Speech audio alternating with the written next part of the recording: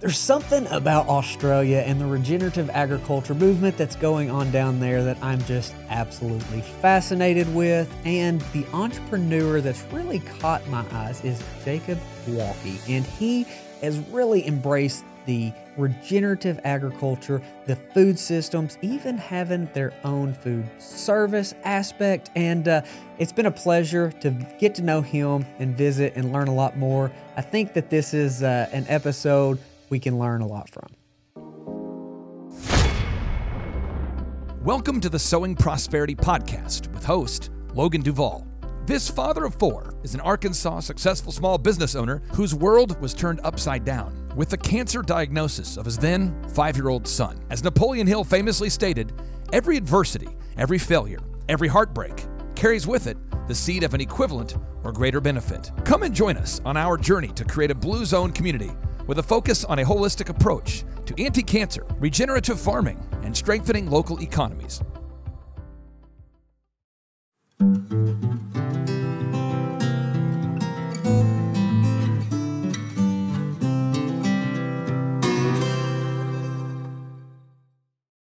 Jacob, really excited to be visiting with you, buddy. I saw you on Max's podcast and then Tristan, and then I was talking to Jared Lumen with the Herd Quitter. He's like, oh, yeah, man, I know Jacob. He was on the podcast. So I was like, well, I got to visit with him and figure out what all is going on down there. So I have a farmer's market in Arkansas, so southeast United States, and it seems like, Jacob, we're coming at almost the same thing as you are, but from the retail side. So if you will, introduce yourself and tell us what you have going on there with a vertically integrated regenerative business. Yeah, sure. Well, in 2019, my wife and I began a bit of a food journey. I've had recurring respiratory issues and skin issues since childhood. I used to wake up in the morning, 7, 8, 9-year-old, and call out for my dad, and he'd come in and he'd peel the sheets off my legs because I'd scratch my legs when I was sleeping to the point that they were bleeding, and then the blood would dry and the sheet would stick to my leg. I've sneezed and spluttered and coughed and wheezed my whole life. And when we had our first son, there becomes, you go through some changes in your life. Your me time disappears, and you realize that your decisions about your own life don't have a hard end at where you end. So if you're not getting the best out of yourself, you're not giving the best to your family. So we went on a bit of a journey, and we ended up wanting to source whole foods. Really, I came across Justin Rhodes online. Homesteading, home growing, homeschooling, home churching, the whole thing, which was really exciting to us. And he introduced me to Joel Salatin through his Great American Farm Tour. And everything Joel said made sense. And I said to my father, who had 100 acres out of town, I said, can I lease the corner of the property and put some chickens and cows on it? I'm going to do this rotational grazing idea, moving my cattle all the time and chasing it with chickens just to grow some food for my wife and I. And Dad just sort of rolled his eyes and said, if you have to. And that was in 2019. And we grew a few eggs for ourselves and raised the body of beef for ourselves, and a few other people wanted some. And I'm reasonably interested in business and I guess entrepreneurial minded. And I thought, I wonder if I could build something out of this at the time. And I still do run my family's bicycle store. I'm in partnership with my parents. We sell bicycles and things. We've got a cafe, breakfast, lunch cafe, 7 days a week inside the bike shop, and a few other little hustles going. So I started off as a bit of a side hustles. Fast forward to this year. We're just rounding out 2023 at the moment, and we did probably 100 bodies of beef, 300 pigs, probably 14,000 broilers.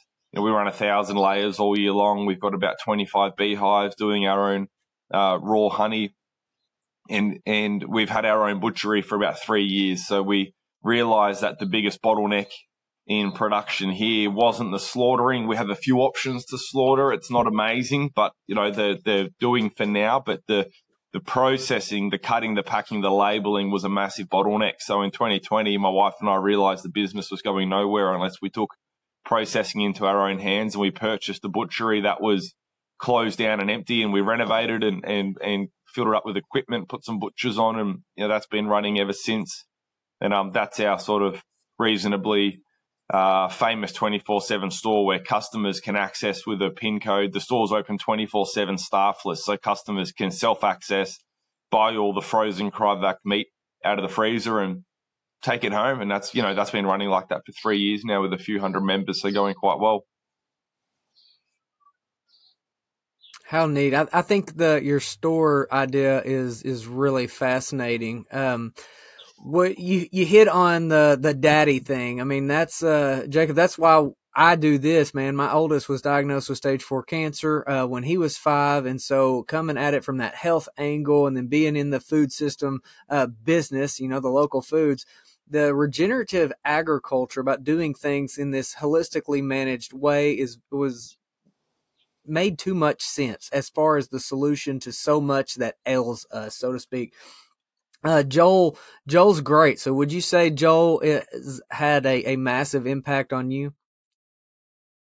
If I never saw a Joel Salatin, those first few Joel Salatin videos, I wouldn't be doing this. That's awesome. I would say Joel and Alan Saver are probably two of the biggest influencers out there. We had gone down to Bluffton, Georgia, and filmed a documentary with Will Harris and White Oak Pastures, and I know Alan has had a massive impact on him. But what I found with spending time with Will and then seeing some of your videos and listening to some of your podcasts is there's a lot of parallels between what Will's doing and you have done on that vertically integrated side. So how did you get to the point that you had to do more of that, from the farming to even, I mean, you've gone as far as to even food service? Yeah, look, a lot of it was, I guess, necessary. Like I said, when in Australia, you have the slaughterhouse and the packers are separated. So if you get an animal culled at an abattoir, we call them here, they won't butcher it and package it for you ready for sale. They just slaughter. So then it has to be traced to a certified boning room, we call them, which is just a butcher's facility, and they have to do the cut and packing. And they're all little mum and dad operations. And, the reality is they're all overworked, understaffed, under-equipped, no space in the cool room.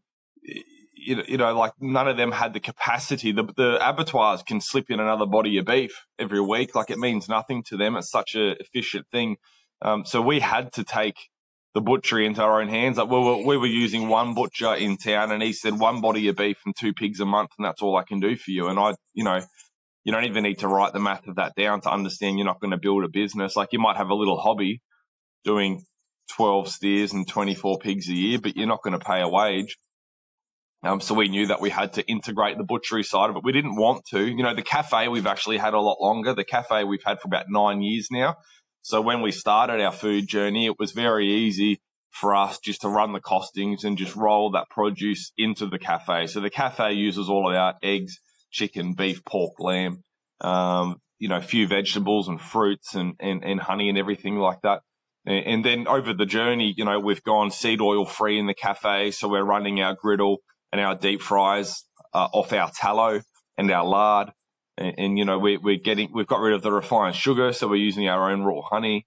I don't know if a lot of our customers appreciate it. Like, a lot of our customers come to us because we're a cool, trendy cafe, not because of the whole food story. And, but there are people that appreciate it. And, I couldn't in good conscience serve little children wedges deep fried in canola oil, so it is what it is. The vertical integration thing, it's sexy. Everyone loves it. It gives you more control and everything, but it opens up a lot more risk.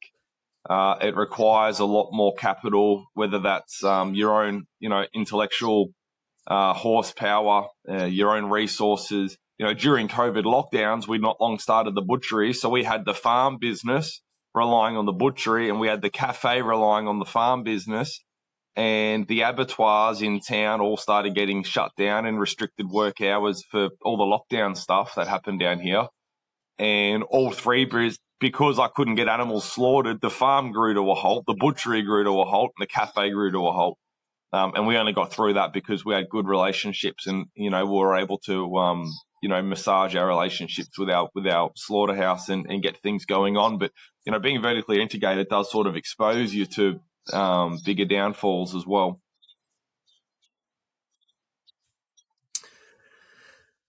Yeah, Will often cautions against being too vertically integrated, and I find that interesting that you've kind of echoed that.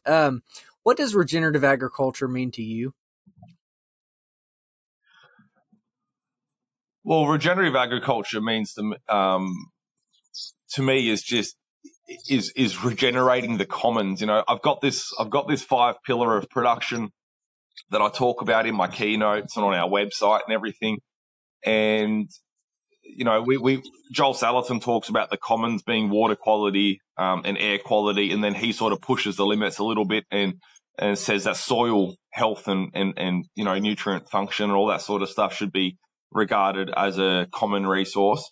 And I like to push the limit a little bit further because we all want to expand on each other. And I say that community health and community wealth should also be regarded as commons, because we all benefit from cleaner air, we all benefit from cleaner water, but we also all benefit from our communities being healthier and everybody living in prosperity. So, regenerative agriculture for us is trying to address those commons and build them.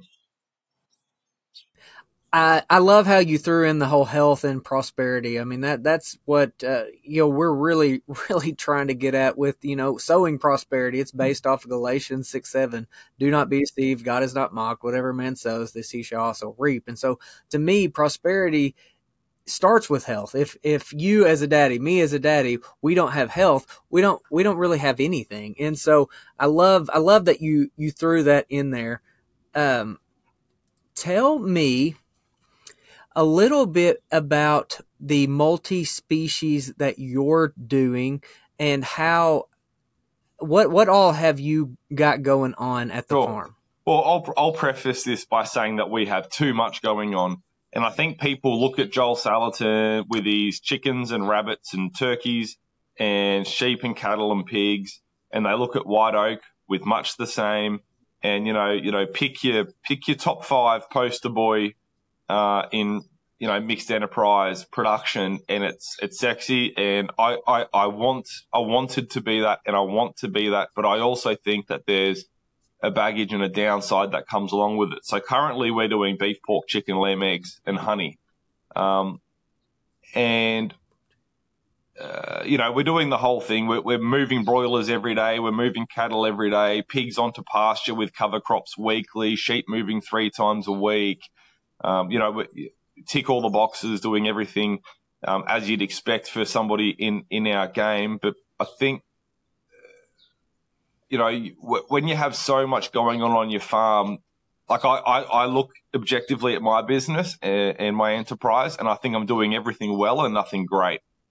And I think that, guys like Joel, he might be doing everything great because he's had 40 years, 50 years, whatever it might be, to build that business. But we're actually going to be entering 2024 by culling some enterprises and getting serious about the ones that we leave behind, because, I'm getting to the space where I think it'd be more profitable, better on the family, better on the animals, better on the land to do a couple enterprises great instead of a heap of enterprises well. What do you think that you're going to be cut? broilers? And this has been something I've been wrestling with, probably the last month, because if you've been following my socials at all for the last 12 months, people that have watched, me, they know I've tipped a lot of time and energy and money into broilers. I've built this new brooding shed, like a fully automated climate controlled brooding shed that does 700 birds at a time. I've built 2 big schooners with automated feed, automatic water. It gets dragged in the paddock automatically by a winch. I've built 2 of them so I can just pump lots of birds out of the brooder and alternate between the 2 sheds. And, I've been putting out 700 birds every 3 weeks, which in Australia, There's not really anyone doing more than that. There's a lot of people doing that 200 to 250 birds a week, but no one's got over it.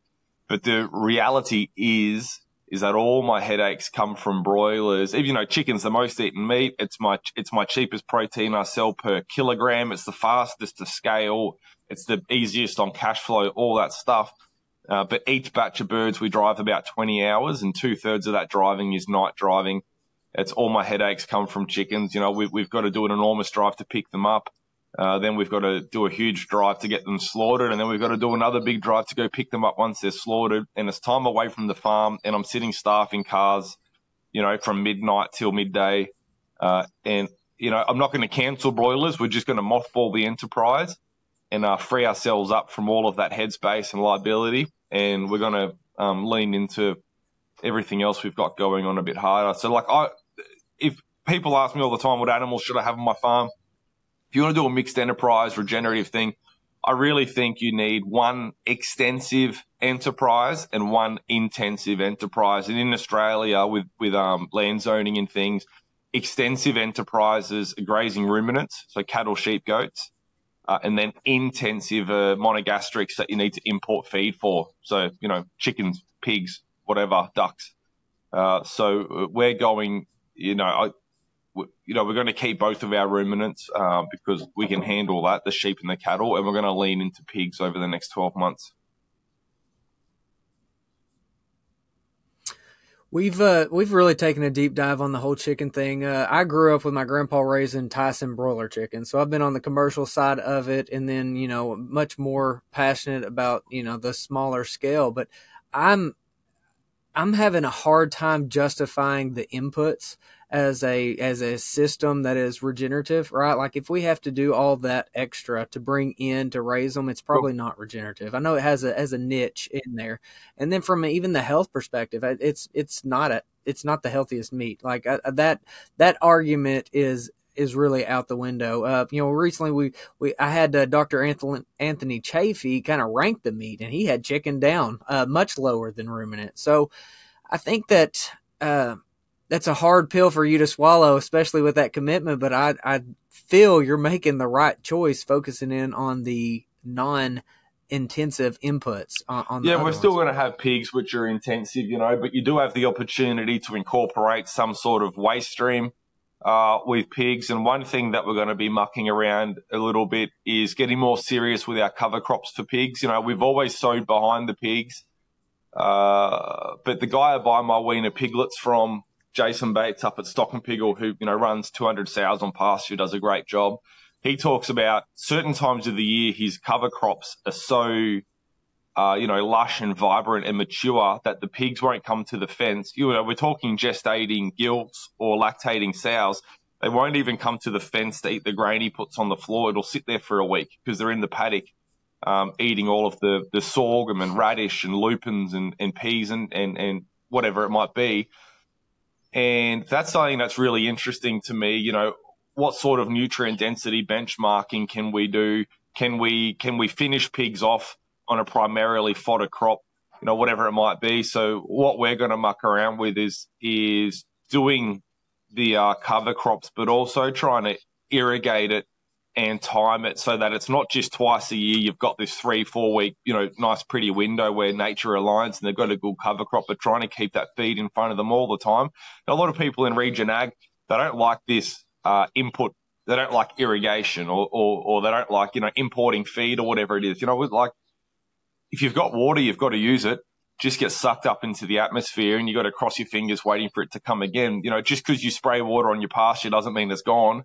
There's a water cycle. You do your holistic management training and you understand there's a nutrient cycle, there's a water cycle. If it's sitting there, it deserves to be used. So we're, that's one thing that I'm excited of. You can't do that with the same effect to chickens. The chickens want the grass short, et cetera, et cetera. But with the pigs, we can grow a 8-foot tall cover crop, as thick as a hay bale and let the pigs go in it for a week and really see what they can pull out of that. On your ruminant operation with the cattle, you've got a really unique perspective that you've caught a little bit of flack over that, but I think it's brilliant. I absolutely love it. So go into a little bit on what you have done there to really scale that beef operation. Well, we've done two things. The first thing, to begin with, I was trading cattle. So I'd go to the yards and I'd buy some store cattle, and I'd finish the store cattle in Australia are animals in lean condition. I love buying store cattle because they're cheap and they're normally got big frames on them with not much fat on them. So you don't have to feed them to grow bone. You just feed them to put meat on. And then we'd finish them off for, 4, 6, 8, 12 months, whatever it took, and process them. And then the pricing went a bit crazy and it just didn't make sense anymore.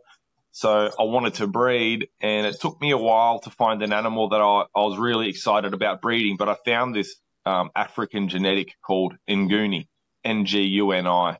And for my brain, they just suited exactly what we want out of an animal. I don't want an animal that needs, help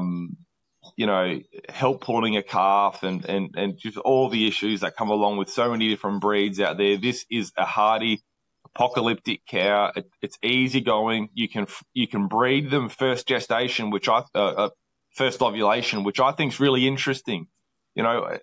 If a little heifer calf starts ovulating at 8 months old, but you can't put a bull in with it until it's 16 months old, what's happening in the wild with our ruminant herbivores is the little doe that starts ovulating is someone out there guarding her from the buck for 8 months, or when everything comes on season, is she bred and is she able to deliver that, baby herself? So I think we've done something to our animals, chasing gains and growth rates and birth weights that they're just not easy going anymore. And these Nguni, you can breed them first cycle and they'll have a calf for you, no problems. And then they'll continue breeding for you until they're 15 years old. They give you 14 calves in 15 years.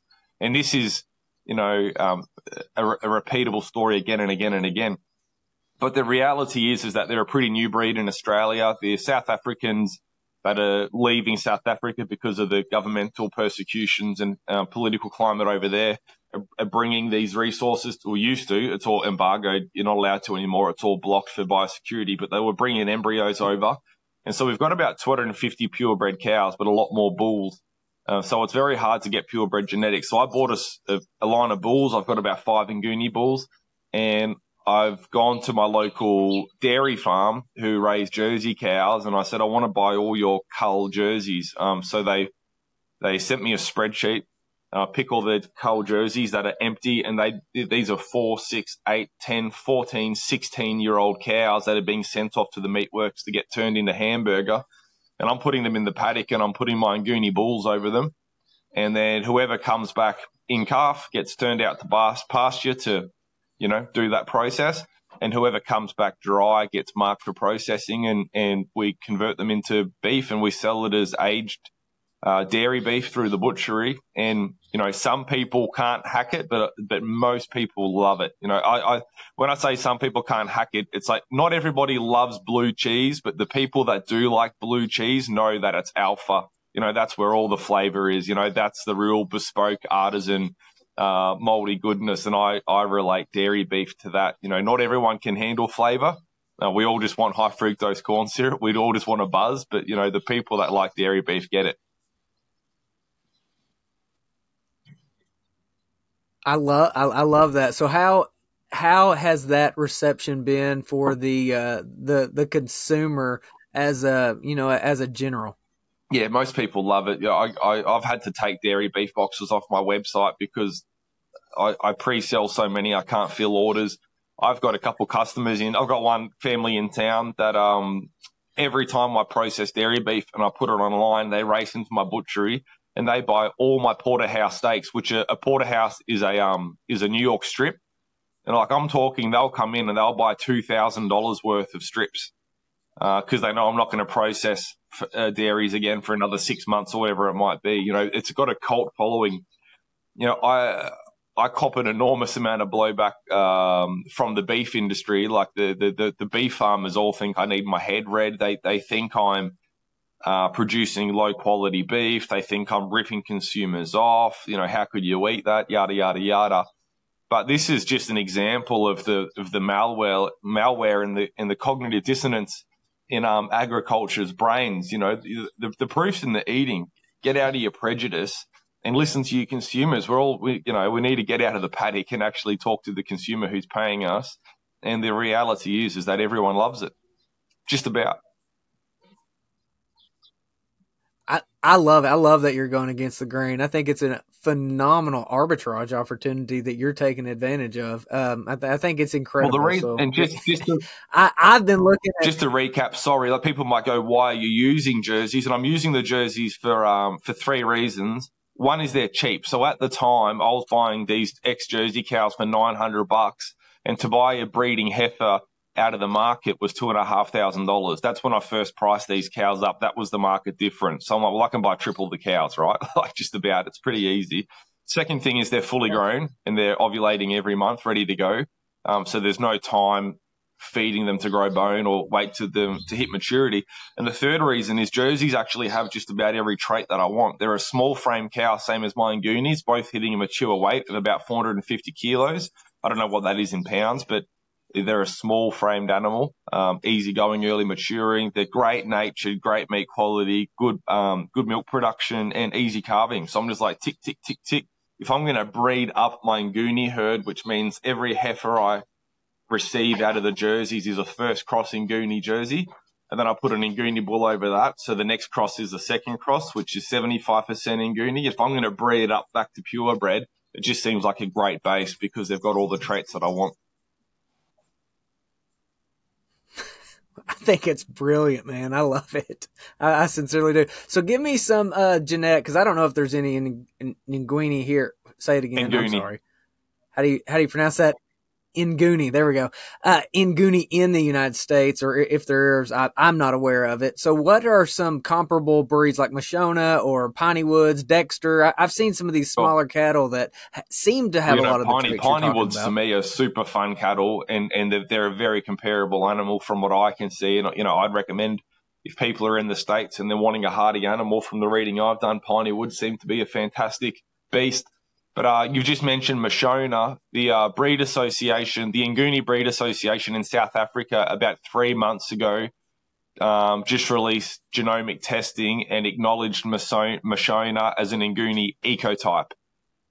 So essentially, Mashona are Nguni that have been selected for black-polled animals. So Nguni majority of them have horns, and if you look at an Nguni, there's about 80 different colors and patterns. They're a very varied aesthetic animal, which is goes back to their cultural use. Like we can talk about that, but they were grown to be they've got a very wide gene pool and they throw a lot of different colors. There's no breed standard, which I think breed standards are probably the worst thing that's ever happened to breeds in general. But the Mashona is a little bit, they're all black, obviously. Most of them don't have horns. And they are an easier fleshing animal. They're a bit more muscular than an Nguni, which is a great thing. Same thing. If I was an American rancher and I wanted to get some genetics on the ground, I'd be going straight to Piney Woods or a Mashona. Too neat. What's next for y'all, Jacob? What's the plan? I know we're looking at least pausing on the broiler side. So what's next, and how do you plan on bringing it more together or more integrated? Sure. Well, my wife and I just settled on our first property purchase 12 months ago. So we're sitting here at the new family farm. We just purchased 150 acres. Up until this point, we've been leasing land. So we're leasing about 350 acres across a few different properties, around the region. And we've been farming our business like that for 4 years, but we finally just managed to secure some land, which we're super excited about. And we've taken our family from living in suburbia and now we're living half an hour out of town on this farm and just having an absolute blast. We're seeing, the kids are running inside. There's kangaroos, there's echidnas, there's possums under the floorboards. There's big huntsman spiders bigger than your hand, massive millipedes everywhere. Like it's like a zoo out here. So we're just having a lot. I've got 3 young children and we're just loving it. Congratulations. That is phenomenal, man. I love that. So you got 3 kids. I've got 4. not 10 to 3 is and so it's a nonstop there. I have been so excited between Tristan and Jared and Max about our generation stepping up. Like, I have been tickled to know that there's this many of us coming together for the regenerative and more of a holistic with health. And so what give me a couple reasons why you're excited about the future. Well, as far as building a business, I think there's, which is probably one of the things that gets me excited. I just think there's tremendous opportunity, because the reality is that there's no competition. Like, everyone in this space gets on Instagram and looks at what everyone else is doing, and it feels like a pretty popular space because there's a lot of Instagram handles with a lot of small multi-species farms behind them. But the reality is that if you go to any supermarket, you're not going to find a single authentic regenerative product in any of them. I ran the math a little while ago in Australia, and when you compare the amount of broilers that the industrial industry raises, which I think is about 1.5 million per day in Australia, and in the US, I think it's, something like 1 billion a week or whatever it might be. But when you look at it in Australia, it's 1.5 million a day. And if you compare it to all the pasture poultry producers put together, it's 0.00001%. It's 4 zeros removed from the decimal. Like, it's an industry that just doesn't exist. So for me, I feel like we're the pioneers of a brave new world. There's so much opportunity for people to become sophisticated and organized, and build real businesses and make real difference. Like I talked earlier about our 5 pillars of production, which are animal welfare, environmental backbone, creating healing foods, building community, and making money. And we can't do those things. Like, we can do those things by scaling our operation more and more effectively. So the more pigs I have on pasture and the more ruminants I'm grazing, the more ecosystems we're restoring, the more animals that are experiencing good welfare out on pasture in species appropriate environments, the more people that have access to healing foods. So scaling our business, scales our positive impact on the commons. So, not only do we get to make a bit of money, hopefully, along the way, but we have all these other altruistic influences, which are really fun. So, hopefully 24, we can pull our finger out and get some feet on the ground. I love it. All right, one more thing before we jump off here is we are seeing this massive uptick in alpha-gal. And so that the tick disease that it makes you allergic to mammal meat. Emu has absolutely taken off. So we have a farm here in Arkansas that she had alpha-gal. That's the whole reason she started raising emu. So is that something that's common in Australia as far as actually farming emu? Well, I've never heard about that condition personally. That's the first. I have heard about some people saying that they're allergic to red meat or intolerant to it, but I've never even heard it classified, and I didn't know that was becoming a thing. I've never met, heard of, or seen an emu farmer in Australia. I'm sure there's a few around, but it's not common at all.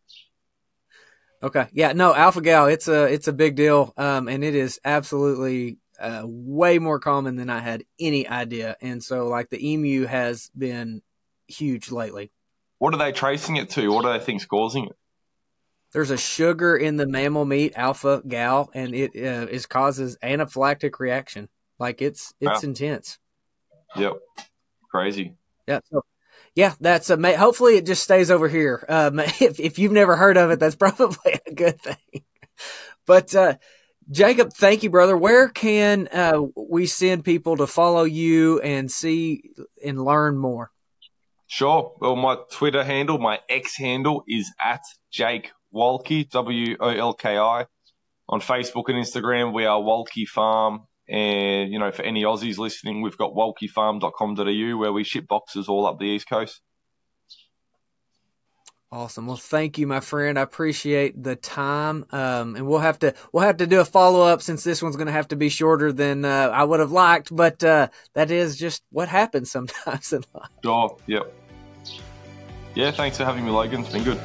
Thank you for joining us on Sowing Prosperity. Be sure to follow along across the social media platforms, including YouTube, and be sure to go to sowingprosperity.com.